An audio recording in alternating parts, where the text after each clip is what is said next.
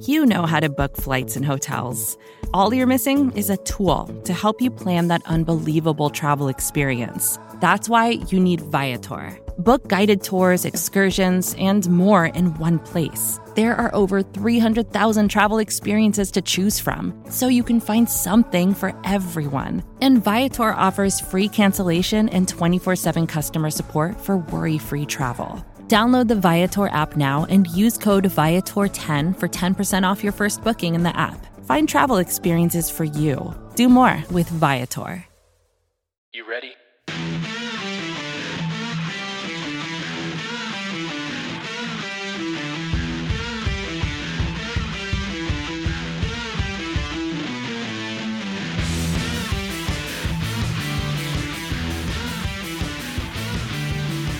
Welcome back, everyone, to Buffalo Rumblings on Buff Hub, a Buffalo Rumblings podcast. I'm your host, Steve Vega, and I'm filled with excitement all over again. Last week, had Den Mitchell, and wow, here we go. Joe Miller, welcome to the Buffalo Rumblings family. I followed your content on Fanatics. Obviously, you have a huge following, a bunch of people who are a really big fan of your takes. And without further ado, introduce yourself to the Rumbling fan base and all listeners alike on Buff Hub. Go ahead, sir. What's up, bro? It's good to be here.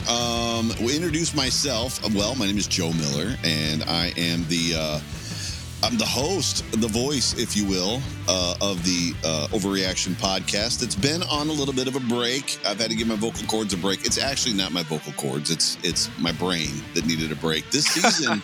This season was amazing, and I've said it a lot, like, Bills Mafia, like, do we realize what this season was, what it meant, like, 15 wins in 19 games, I mean, a 15-win season, right? I mean, yeah, and between the season, between just life and COVID, and then obviously, all the content, my show Saturdays and Sundays, or Sundays and Mondays, depending on when the Bills played, preview show, post-game show, the Off Tackle with John Fina show, the Hump Day Hotline, everything. Like, I was tapped, bro. Like, it was like, all right, time to dial it back, like dial it down a couple notches for a couple weeks. So yeah, took a break, about 7 weeks after the Bills' last game of the season, or I should say last game of the playoffs against the Chiefs. And then, took a venture and found myself out kind of as a free agent on my own a little bit, and got hit up by the Buffalo Rumblings folks, and excited for this new journey, excited to be on the Buffalo Rumblings podcast network, and excited to create content with the folks over here and just kind of see where this takes me and see how much bigger my platform can get. As we all probably know, and I know you know as well, Rumblings is number one as far as from a platform standpoint for Buffalo Bills alternative content, as we like to call it, the hobbyists that we are. And yeah, dude, just excited to be a part of the family. Been welcomed in greatly. Like, it's just awesome to be here, dude. Yeah, it's pretty wild. I mean, I think for me, it was interesting. Like, I came from literally like 30 people listening to what I had to say to then having, Jamie D'Amico. And then I was able to talk to Anthony Marino, and Anthony Marino was kind enough to kind of, take me underneath his wing. Shout out to you, man. I miss you. Get you on here soon. And just basically see something in me that was a podcaster. I was just doing it for fun, and, I was connecting with different people who were doing it. Beat reporters were willing to give me some of their time, and here we are. I feel like it's feel really blessed to be a part of the Buffalo Rumblings family. As a Bills fan, it's just really cool. So today, Joe, we're just gonna keep it. I don't want to say vanilla, because I know, like, I can say that, but it's going to get so in-depth so fast. But I want to talk about offense and defensive duos and how the Bills kind of rank. You look at Allen, you look at Brady, you look at Mahomes, you look at Rodgers, then you look on the other side of the field. You got Trey Day, you got the guys down in Tampa. So I want to start off with your impressions, obviously, with Josh Allen and Stephon Diggs. And then we're going to go down the list here, kind of peek around the league. And basically, I want to funnel down today what the Bills can do, similar that other teams are doing to maybe get to that next level point of becoming a dynasty. So, that's obviously what everyone wants to see. Everyone's hoping for. The last time the Bills had a dynasty was, late 80s, early 90s, and everyone knows about those years. I remember. Yeah. Yeah. So, and we're getting a taste. Obviously, we're getting a taste of what that can feel like all over again. I'm going to bring something up here. Like my dad, I'm going to get your take in a second. Like my dad, grew up, in Buffalo, came straight out of Puerto Rico, and he ended up getting a job when he was young, just like selling like beers and food inside the stands. And so he saw, these guys playing live, Cornelius Bennett, and just the feels he got. He told me watching the Bills play this season, he literally said to me, Steve, I think that the Bills are better than they were in the 90s. I kind of couldn't really take that in, but to hear him say that, he said they're just so much more explosive than I ever thought they could be. He also speaks from a potential standpoint. So what are your thoughts starting off with the dynamic duos on offense? Let's talk about Josh Allen and Diggs real quick. Go ahead. Well, dude, there's a lot to unpack even in what your dad said. I mean, backing up just a little bit. I mean, the offenses are different, right? And I'm probably your dad's age. I'm 47. So I might be older than your dad.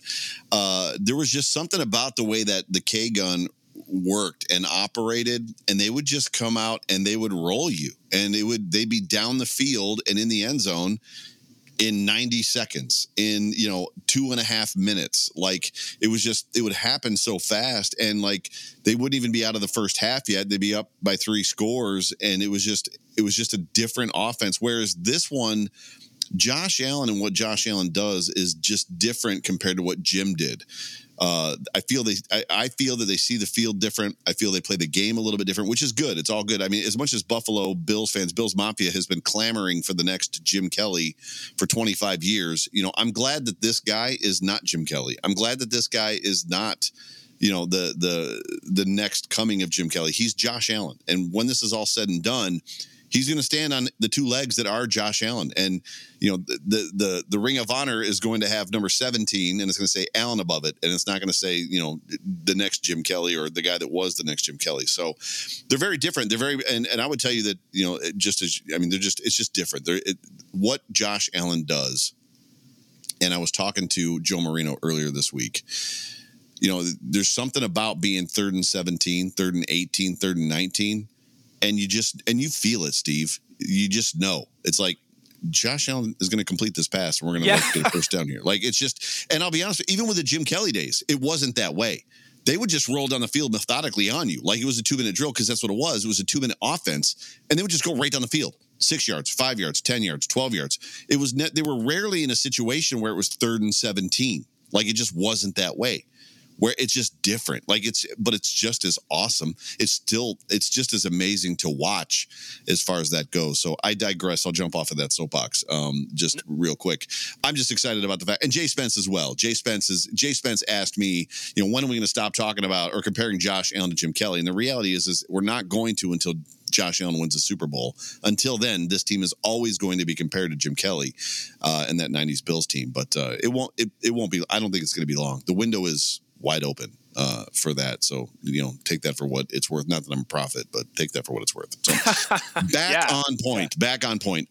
I'm glad you qualified what you said, because you asked what we were going to talk about Allen and Diggs and how good they are and how they compare and what they have to do to take the next step is what you said. And then you said to become a dynasty, because you scared me at first. Because when it was like the next step, like Josh Allen and Stephon Diggs were like the number 1 guys in the league. They were the number 1. Like, what is the next? Like, is the next step that like, hey, we're going to play with 8 guys to year 11, and we're still going to beat you. Like, so I'm glad you qualified that statement. But they were phenomenal, and what's wild is they were sneaky phenomenal. Like, when I think Josh Allen and I think Stephon Diggs, even as a Bills fan, even as a season ticket holder, Hallmark member, like card carrying member of Bills Mafia. Like, I don't, oh man, this might get me in trouble. I don't think of Josh Allen the way that I think of Aaron Rodgers, right? Or even Pat Mahomes. We could skip down there. Right now, I was going to go Allen, Mahomes, Brady, then Rodgers. But you know what? Since you're there, how about we compare them right now? But Like wait, you got, hang on, but I don't even consider Diggs. Like Diggs is great, and I've fallen in love with this guy that I barely knew from Minnesota. But when I think Mike Evans or Devontae Adams, right? Am I right when I say that? Like you're like, oh, that's like no, that's freaking Mike. That's Mike Evans. Oh, but Joe, okay, this is good that this is starting to go down this this rabbit hole. This is why.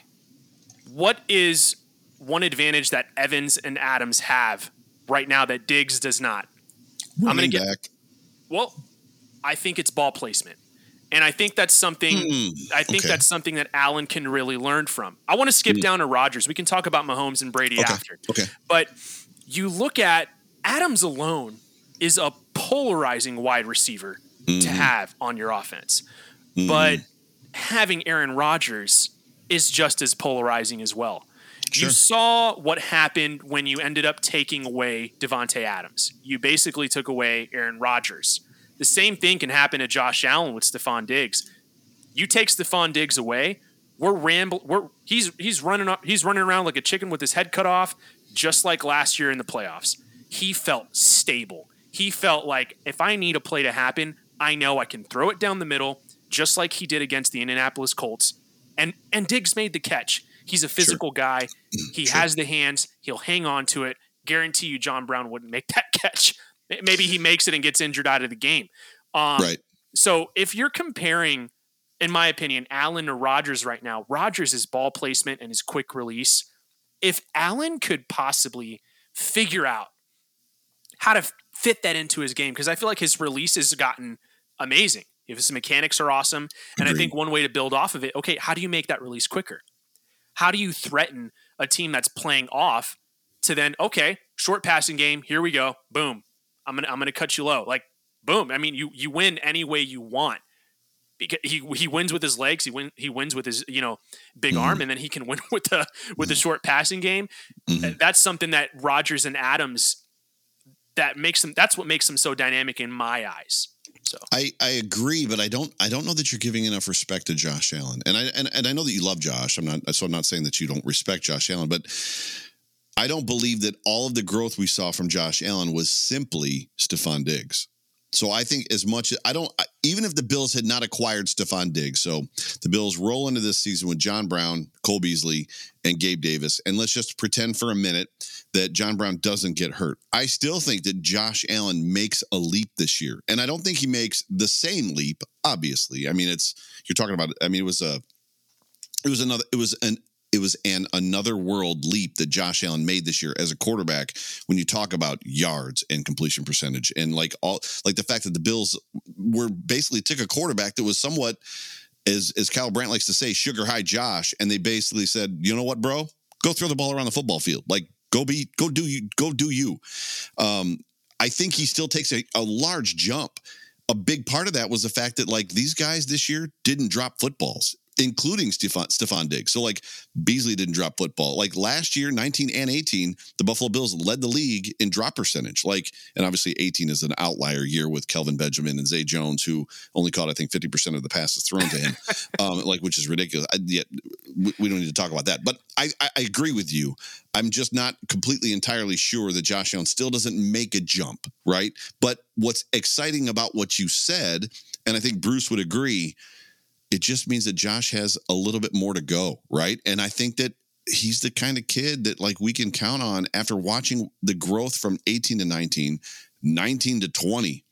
I think we're going to see what you're looking for in that perfection of what his craft is, right? In his ball placement, in even reading even better. The quarterbacks are going to miss guys. Even Aaron Rodgers misses let me stop you, wide Joe. Open guy once in a while. Yeah, go ahead. Let me stop you, Joe. So here's something interesting, though, I realize is that when a QB starts to get refined, the defense gives them more respect, which allows the quarterback a lot more room to grow. Sure. And I think when a quarterback is not constantly just getting pressured to hell and he's not able to develop, you look at quarterbacks in the past the Bills had, I mean, that was a really big issue. It's we had holes on the offensive line and, that we didn't have a weapon who could, break away, you name it. There were things that always really hindered a quarterback from truly developing. Whether if it's the coordinator, you can name it. It's just for some reason the chips finally fell in the right place. But I'm not saying it's luck. I will say I do give credit to Josh Allen. I do give credit for the adjustments he made with Jordan Palmer in the offseason, all of those things. I do not believe, though, he makes this leap without Stephon Diggs. No, I didn't say. But that's where I'm coming from. Like that whole point.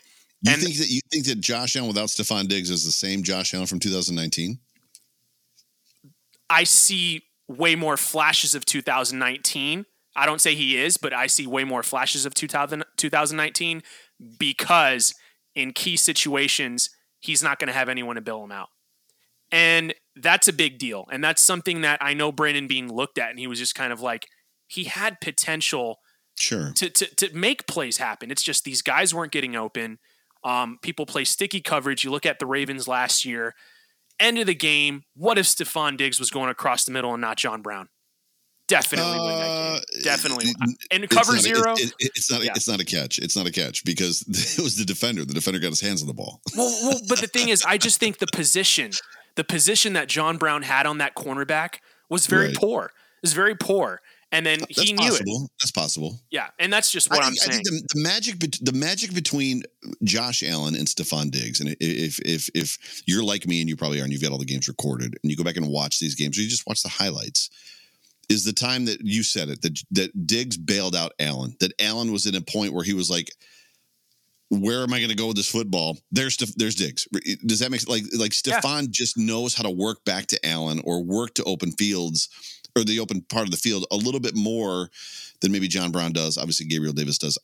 For me, there's just a great deal of, and this is such a fun conversation to have because we're nitpicking like a dude that was like number 2 for the MVP vote. And we just know that he has the opportunity to grow even more. We're nitpicking though, Joe. The reason we're nitpicking is because he's in the top crop of quarterbacks that I believe he can learn from.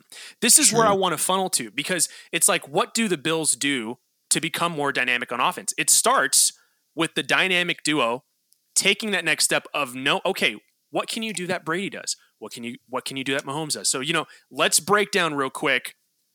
What did you see from Brady at age 43? Maybe, I don't know if he's 45, 43, 47, whatever. He's younger than me.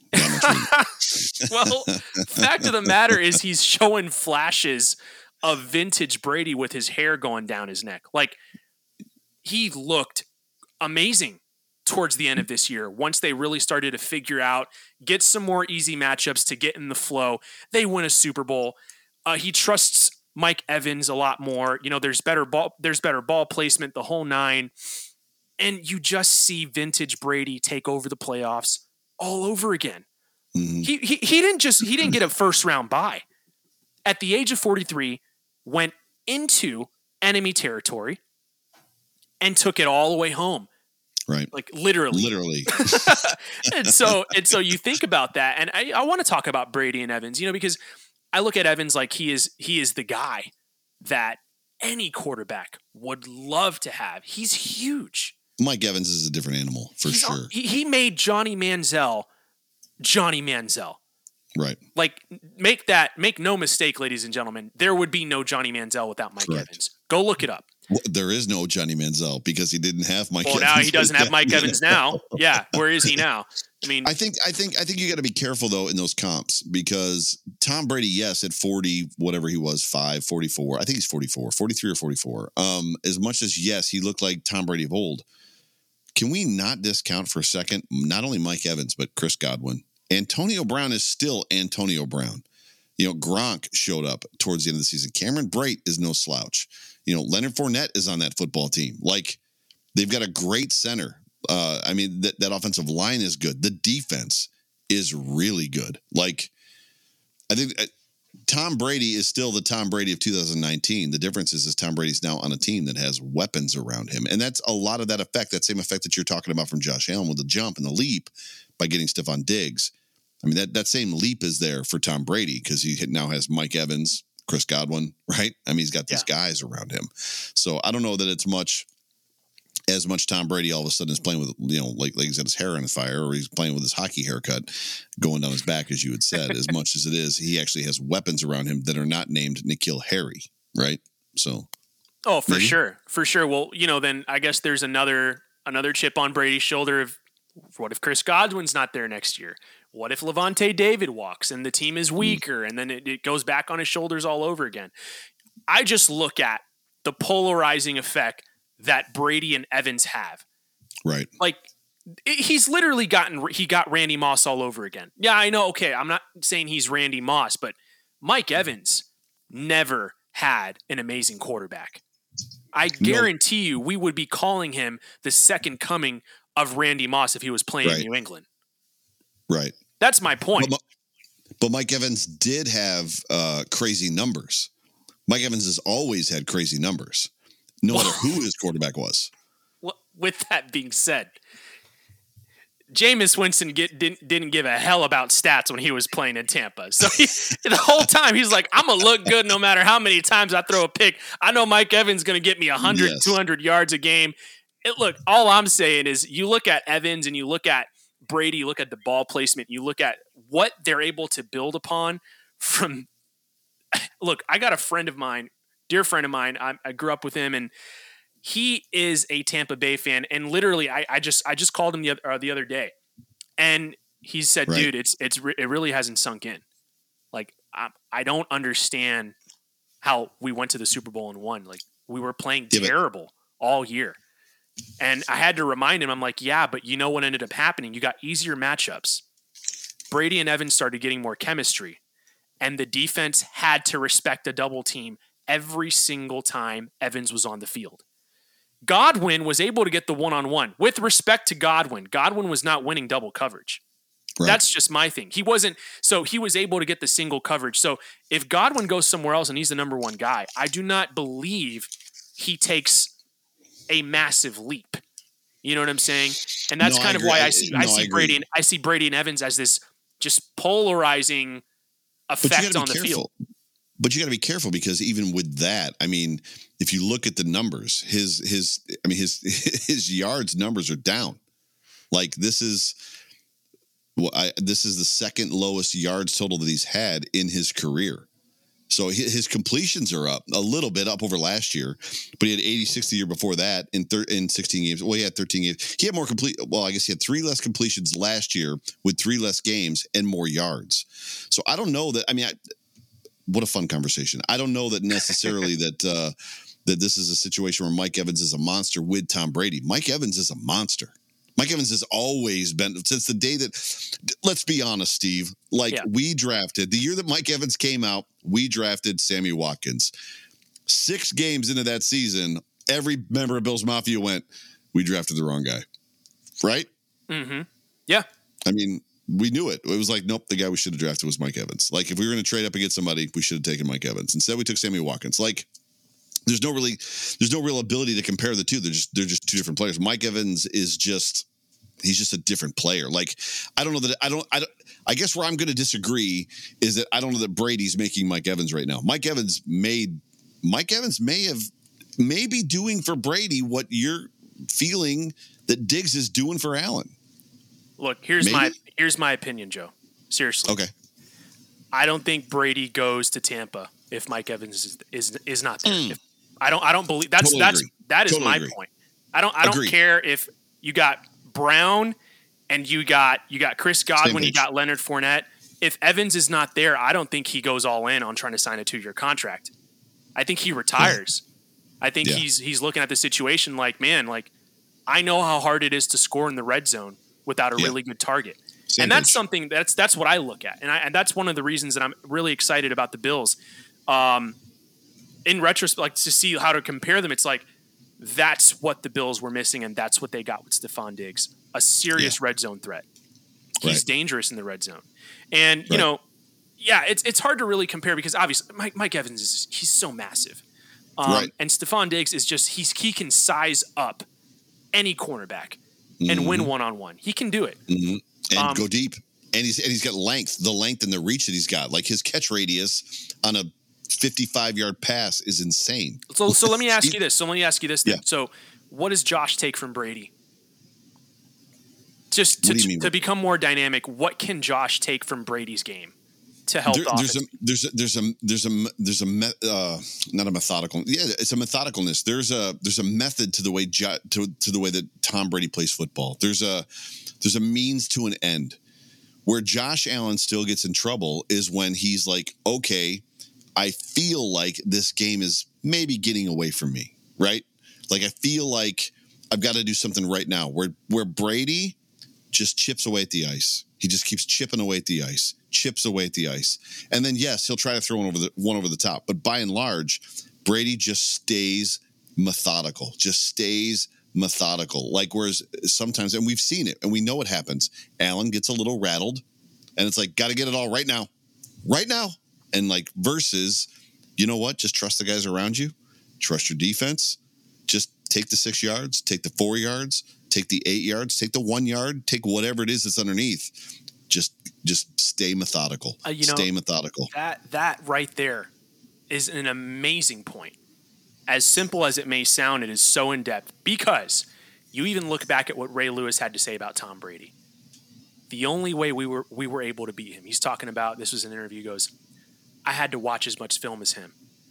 Right. And it's so interesting because if you look at Brady, that has to be the apex of his game because he's not dynamic with his legs. His arm isn't super strong anymore. He's gotten weaker over time, but he's still Tom Brady for some reason. And what it is he knows where to go at the right place, at the right time, at the right down, everything. And it's like, that's where I think a lot of these, superstar dynamic players need to take a step back and learn from. Like Mahomes got absolutely outplayed by a 43-year-old quarterback. And what you saw was what you said, a methodical approach by Brady. Okay, you're going to take it up top. I'm going to trust my guys can win down low. Right. And then, you know what? I'm going to throw it to Gronk. I'm going to chip away with the run game. And I think that's amazing to see because, when we see Josh Allen on the field, you're expecting explosiveness. What if that were more controlled? What if it were more methodical? Does that change who he is potentially? I don't know if it does because I think if you can take away from Brady's game to just be a film rat, I think it just makes you an all-around better quarterback on every level. Yeah. And that's something that I take away. But isn't getting through your list, and there's no way we're getting through this whole thing. Like the conversation we're having is amazing, and there's no way we're getting to this to everything you've got on here. But isn't Aaron Rodgers the methodicalness of Tom Brady and the dangerousness of Allen at the same time? I mean, if Allen finds the Tom Brady in him, doesn't that almost instantaneously turn him into almost a more explosive, younger, more dangerous version of Aaron Rodgers? Right? Because Aaron Rodgers has that chip away at the ice, chip away at the ice, and then he's going to chuck a 65 yards downfield to Devontae Adams, right, and complete that ball, or like do something sneaky, or use his legs, or get outside, or run, or, do something on the run. Like there's just an aspect of like, yes, for me, if Josh Allen is going to learn anything in between 2020 and 2021, it's literally how to just trust. And John Fina said that. John Fina was the first guy that told me that in this past season. Like the Bills need to work. Josh Allen needs to be comfortable taking all the underneath stuff, the 1 yards, the 2 yards, and the 3 yards to Cole Beasley and to whoever his tight ends are. If he gets that, and it was funny because like clockwork, right after he said that on the first Off Tackle with John Fina show that we did, Allen started doing that. And when he did, he almost became unstoppable. That was when Robert Saleh was like befuddled by Josh Allen. That's when Vic Fangio was befuddled by Josh Allen. That's when Bill Belichick, who, by the way, put 7 defensive backs on a football field to stop Josh Allen. Like, coaches don't do that. Coaches don't put 7 defensive backs on a football field to stop a quarterback. Like, that's what Bill Belichick thinks of Josh Allen. Like, I got to put 7 defensive backs out on the field. Like, I got to do whatever I got to do to make them not throw the football. And what did Josh Allen do? Threw the football all over the football field. Right? I mean, oh my God. Yeah. No. And you know what that does? It literally leads into the final matchup here. The matchup that literally, it just felt like the season came to an abrupt and bitter halt against Mahomes and Hill. You talk about that short game that started to make Josh Allen unstoppable, right? Now, we're talking about a short game with Mahomes and Hill. This is a guy who can throw it to another guy for 2 yards, and he can turn it up the field for 90 and a touchdown. Right. On a dime. It's like literally watching a robot just catch the football and take off. It's unbelievable to see what Tyreek Hill has been able to do. And I believe it's what makes Mahomes just even more explosive.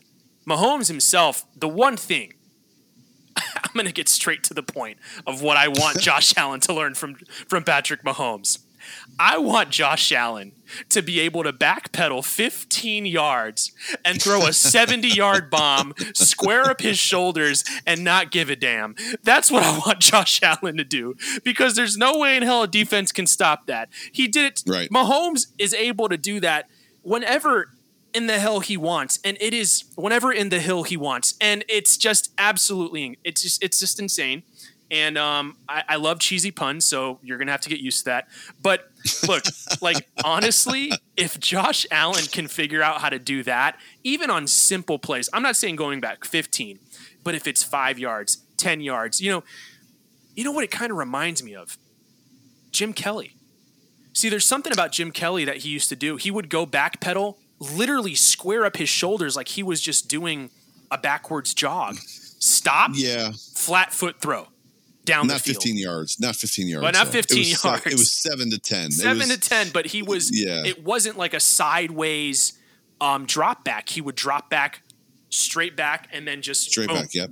Machine gun. It's just like that's something that I think you see from Mahomes a lot quicker. Just, I mean, the guy looks like he's playing baseball, playing football. It's not fair. But what do you think? I don't want to see that from Josh Allen. I don't want to see like that.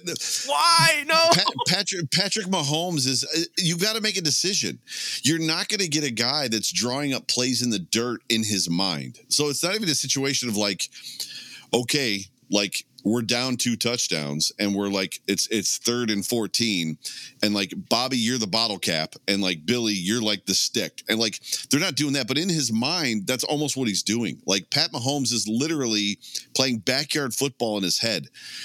And he's great at it. Like he is the outlier versus every other quarterback in the NFL. As much as Josh Allen has similar or the same or better arm talent, meaning that Josh can make the passes that he throws, some of the off-platform stuff, the back across the body stuff or across the field stuff. I want refined.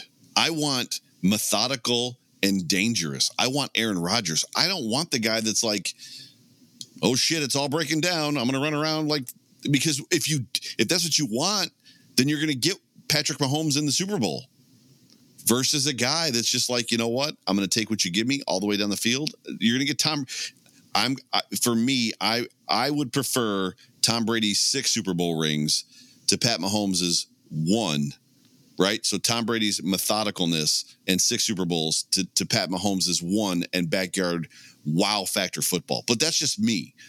Josh Allen can do it. Joe, he can do it, but I don't want it. If you want to get into that though, but here's something interesting though. You got to admit, there is no way in hell the Buffalo Bills defense plays as good as Tampa Bay's defense to just absolutely stun the Kansas City Chiefs the way they did. They had Levante David manned up against Travis Kelce, and Travis Kelce could not do anything. He had 130 yards. He had 130 yards. Well, obviously, there were also broken down plays, though. Nobody else was getting. Yeah. He was. He did nothing. He had 130 yards. Like that's a pretty freaking good day from a tight end. Like I just mean, you look at when it mattered. We could also look back to when those yards were coming about, probably in garbage time. That happens a lot. I think there was one deep pass towards the end of the game, possibly, but that's what I'm saying. He wasn't shut down. Well, I don't know. All I'm saying is I look at the dynamicness of Mahomes. It was gone when you took away Travis Kelce, because then they just played three-man deep and just made sure Hill wasn't running around like a madman. And Agreed. Antoine Winfield Jr., hats off to him. The kid played like a 5-year veteran against an amazing, amazing wide receiver core. So, look, all I'm saying is you look at it, it's like there's tiers. There's tiers of quarterbacks.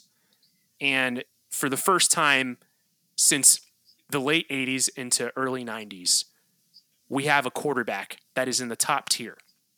Say it again. And we have a quarterback that is in the top tier. That's we right, have a quarterback that is able to go toe-to-toe with Rodgers, Brady, and Mahomes. Yep. Didn't look like that when we were facing Kansas City, but also I thought it was a little bit unfair how there was a little bit of a fan shock where there was plenty of fans to give home field advantage than any other game in the NFL season.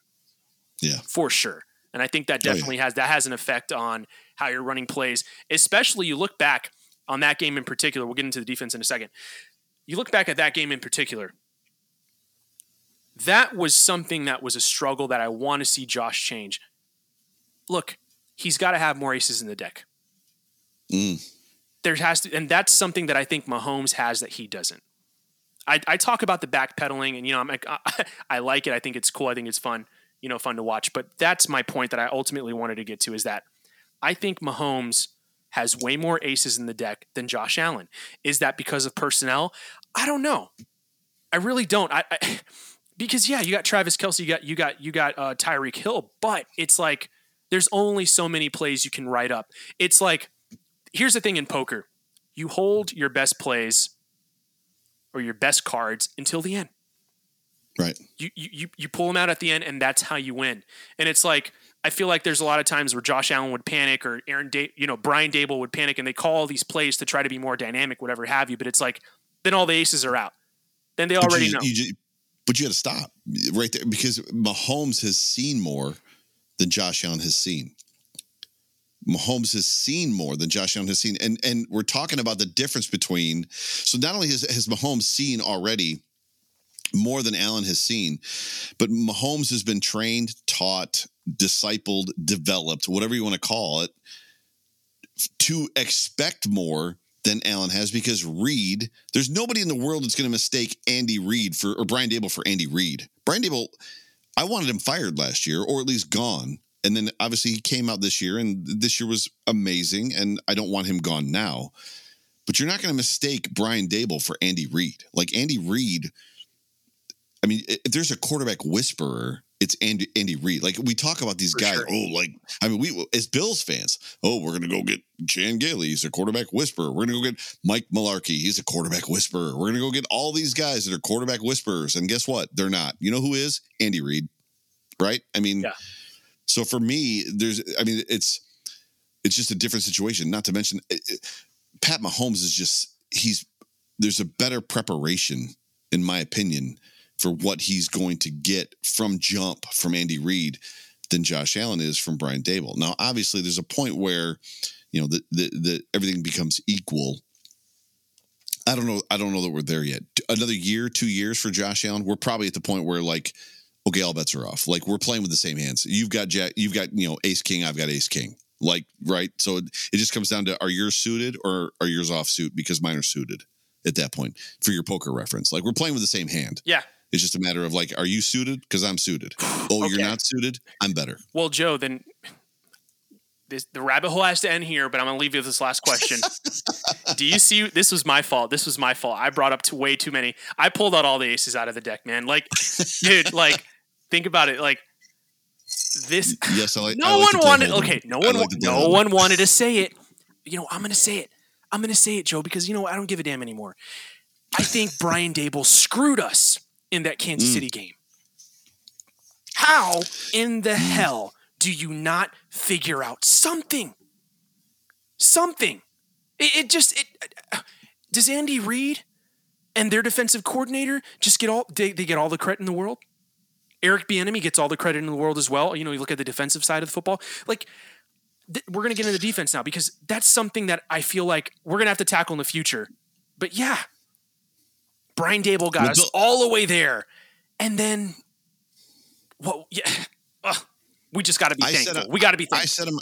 I said on my show post game, Kansas City Chiefs, that game very much looked like both head coaches both assistant coaches. So both coordinators, defensive, offensive coordinator, Leslie Frazier, Brian Daboll. That game looked to me like they spent the entire week preparing for an interview for a head coaching job.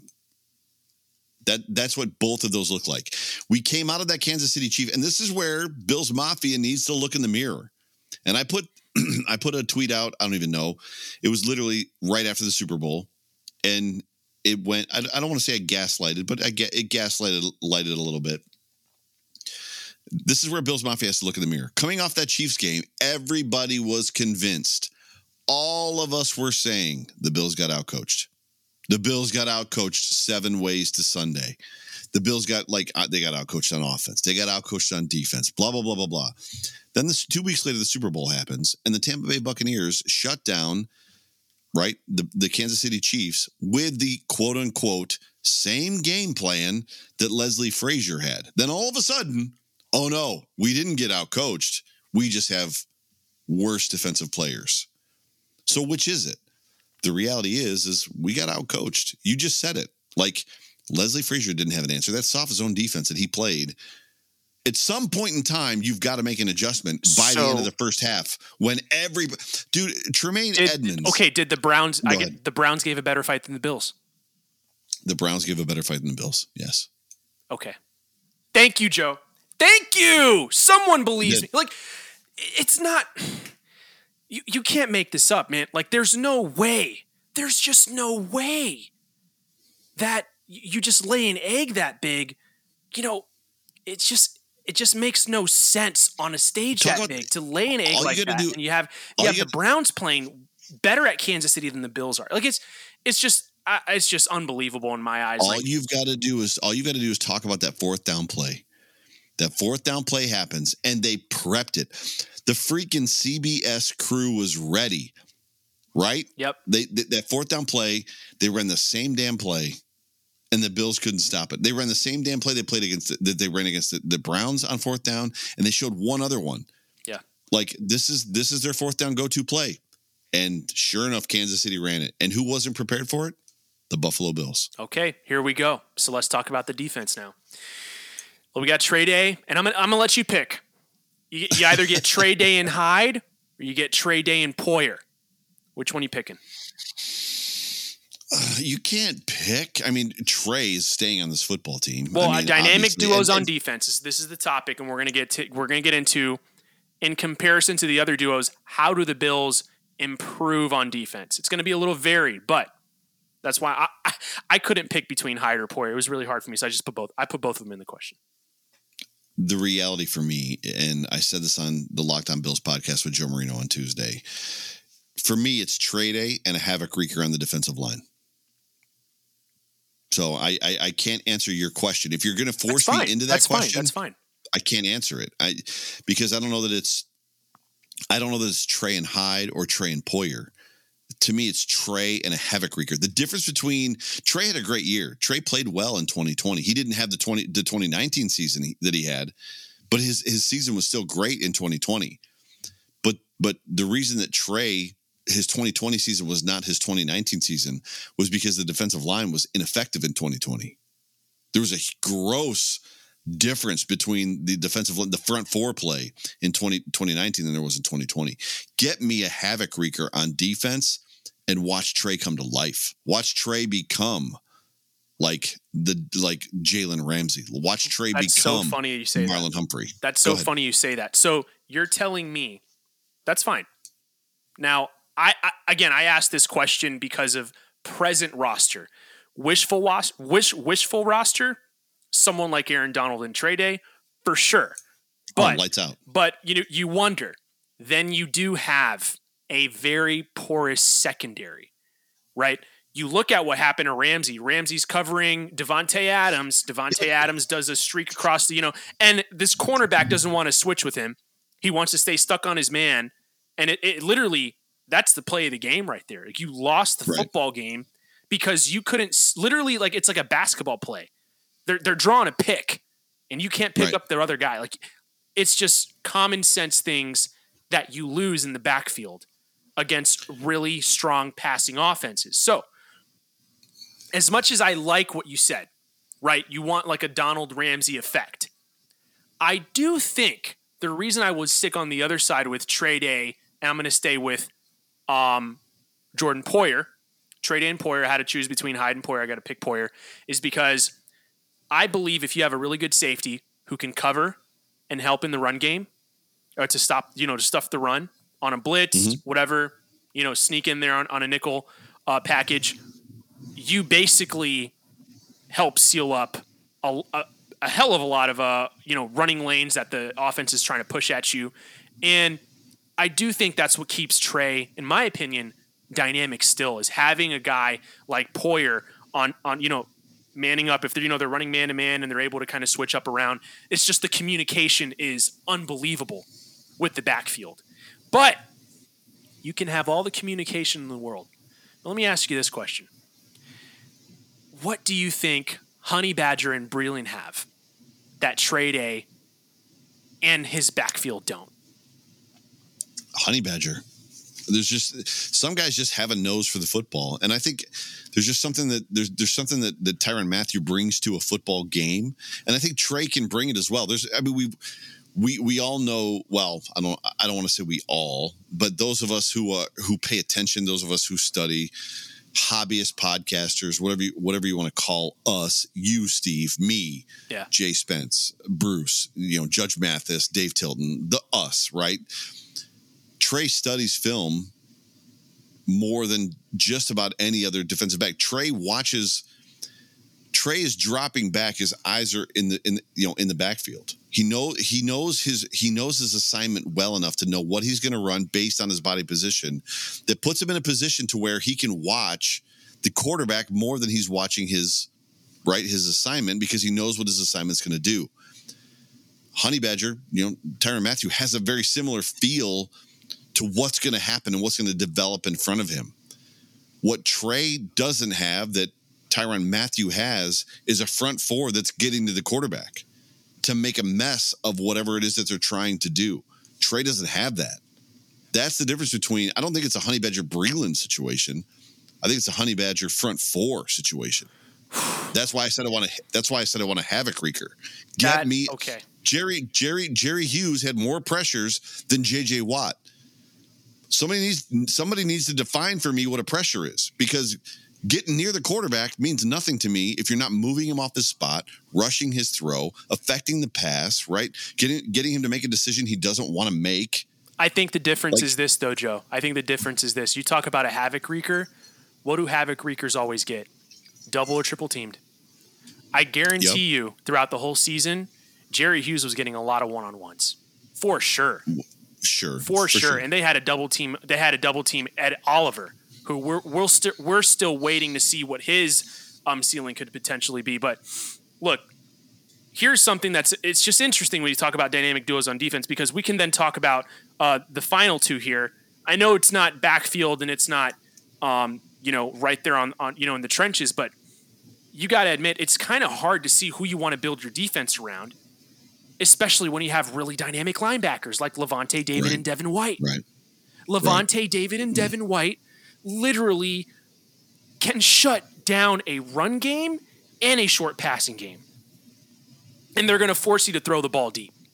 Like, that's something that I look at Tremaine Edmonds, right? And I look at Matt Milano, and we're so afraid to lose this dynamic, linebacking core that we have. I'm not. Yeah. I'm not. Okay. Because for me, the Leslie Frazier, Sean McDermott defense is predicated on having one dynamic linebacker, Luke Kuechly type linebacker that can run sideline to sideline. We have that guy. Again, what we don't have is the Havoc Reeker up front to let that guy loose. Tremaine Edmonds, as much as he gets sideline to sideline, gets caught up in the fray. Yeah. Way too much. Tre'Davious White could shut down half of your field. He can shut down an entire half of a football field because he knows what's going to happen on his half of the field if the defensive line can get there with the pressure that they're supposed to get there with. Tremaine Edmunds can literally benefit from the same effect, which now you're looking at two levels, right? So your linebacker level, your defensive back level, benefiting from the same thing. And obviously that just makes your safeties better if the front four can get there. Okay, the worst decision the Buffalo Bills have made since Brandon Beane and Sean McDermott came to Buffalo was believing that Vernon Butler, Mario Edison, and Quentin Jefferson could replace whatever it was that obviously Jordan Phillips was giving us and Shaq Lawson. Now, I'm not here to pound the table and say that like we should have re-signed Jordan Phillips and we should have re-signed Shaq Lawson. I'm not saying that. What I'm saying is whatever they thought was going to happen and whatever they thought they were replacing by letting those two guys go, they were wrong. Like, whoops. Well, we can't ignore the obvious here, though, Joe, is that the offense carried the defense all year until the playoffs. And that's something I think everyone wants to avoid. Fans and players and coaches alike, everyone in an organization, they're look at how the Bills were the year before and then just look like a shell of themselves for the first 5 weeks of the regular season. It just felt so weird. It felt like we were porous, and obviously you got a new defensive line. You got to give them some kind of leeway, right? But eventually, they started to figure some things out, and then you started to see who were the anchors to figuring things out. You got Milano, you got Tremaine, you got a stellar backfield, and they were able to, basically pick up the slack for whatever wasn't showing. And I guess this is where you talk about having a havoc wreaker up front, but there ain't no way in hell we're trying to pay $15, $16 million a year. There ain't no way in hell we're going to give J.J. Watt that kind of money. What does he demand? 16, it's going to be 12. I mean, well, 12, I'm exaggerating, but how much is J.J. Watt really worth? You know what I'm saying? Like that's. I don't know. Hang on, time out, slow down, Steve. If Star Lotulelei comes back and he's sucking up a double team, who's left to double team J.J. Watt? Yeah. So now you're going to pick your poison. So one of the things that we're missing here is the fact that the Buffalo Bills are literally at the end of the rope in the luxury of rotating defensive linemen at 45% of the snaps. Man, we're so good at this that we're going to rotate all of our guys. They're all going to play 45% of the snaps. Well, that shit didn't work. First of all, this at least in 2020, it didn't work with the guys that you had. However, 2021, because the cap drop puts you in a position where, guess what? You don't have that luxury. You now have guys that are going to have to go 70% of the time, 75% of the time. So now stars on the field 65, 70% of the time with J.J. Watt, 65, 70% of the time, which is down from 90% of the time that he was with the Texans. Oh, by the way, Jerry Hughes, who has a motor that doesn't quit, is on one side. And let's just throw a bone to A.J. Epinesa, who's also going to be on the field 60, 65% of the time. Yeah. If you're double teaming J.J. Watt and you're double teaming Star Lotulelei, that's 4 of your 5 offensive linemen. And you know what? That's interesting you bring up A.J. Epinesa, because if you want to compare him to Shaq Lawson, for example, Shaq Lawson was non-existent until the last year of his contract. So he has playing plenty for the money. Well, yeah, and he's playing for the money. And that's what I'm saying. Like A.J. Epinesa has plenty of room to grow. Probably has a lot more DNA that they're looking for. And, I did see some flashes. I think at the end of the day, he gets more meat on his bones. He starts to figure out how he fits better in the defense and maybe gets just more opportunities. It's probably going to help him a big time, a ton, especially having a guy like maybe Star back. And you bring the best point, though, about what happens with J.J. Watt if Star demands that double team. And I'm looking at imagine a front four. Time out. J.J. Watt plays 3 positions across the defensive line. Yeah. And right, left, and nose tackle or defensive tackle. If you are foolish enough to double team Star Lotulelei in that situation, it's over. J.J. Watt coming free with one guy on him? He's 32 years old. He's younger than Jerry Hughes. And, oh, by the way, Jerry Hughes is coming around the corner by himself. I don't know, dude. Maybe the dude is worth $16 million. So what do you think Brandon Beane's thinking then? Like, why in the hell are we not pulling the trigger if we could see the light? Is this a JJ Watt thing then? It's not a Buffalo Bills thing? Because I thought, Colin Cowherd talked about it even a couple of times. He's like, he needs to go to Buffalo. He fits perfect in Buffalo. The DNA of JJ Watt, the supporting cast that he would have in Buffalo, he would shine. And you think about, okay, so what is Brandon Beane afraid to do then? Is he afraid to lose? It's not Brandon Beane. JJ Watt is leveraging himself to get the most. JJ Watt wants to win a Super Bowl, right? So he's going to go to one of the three teams: Green Bay, Buffalo. Who's the other team? I don't remember. One of the three teams that's going to give him a Super Bowl, right? Yeah. But he's still going to wait long enough to draw out the last dollar that he can draw out. You think he's waiting? You think he's waiting for Deshaun Watson to make a move? No. I'm just saying. Look, no. I'm going to be real. I'm going to stop at this point because it can get a little hairy, and we can talk about it next time. But look, I'm going to be real. I've had some time to digest it.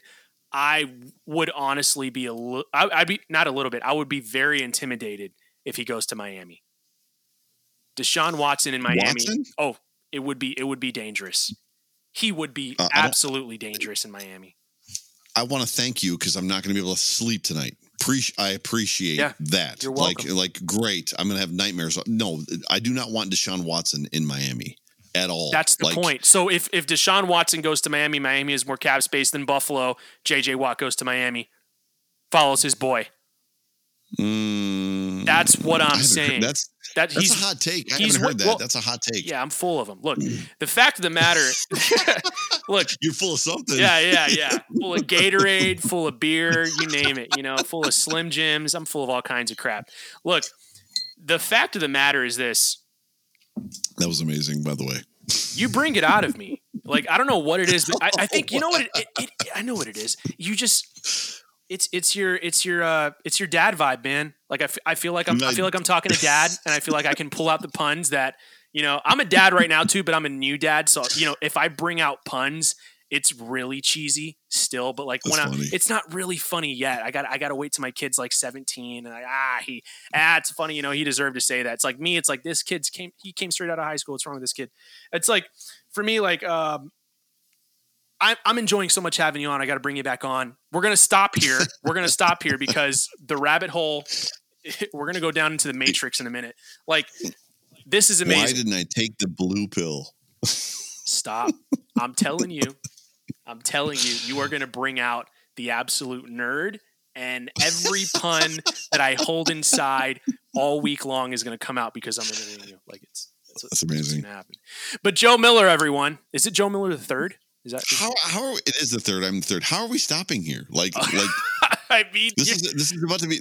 This could be a 4-hour podcast. Yeah. I mean, I looked at the time and I thought it was 30 minutes, and it says 57 minutes. And let me tell you this right now. That's funny. It's actually my longest podcast ever. Ever. Nice. I am all about breaking records. I'm here for it. Let's do it. Every time. You're always welcome. I'm probably going to bring you on. I'd say about. Yeah, every single week. We'll see. Ladies and gentlemen, Buff Hub with your host, Steve Vega and Joe Miller. Yeah.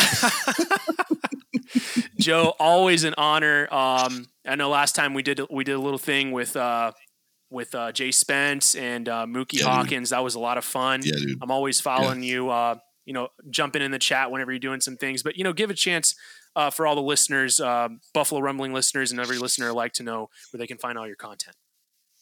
Oh my gosh, where do you find all the content? I don't even know anymore. So like before I had my own RSS feed for the Overreaction Pod, and now it's going to be assimilated into the Borg that is Buffalo Rumblings. So you'll find me on Mondays at some point. I don't know when it's going to drop. But it will be the Overreaction Podcast will be on Mondays on Buffalo Rumblings Podcast Network.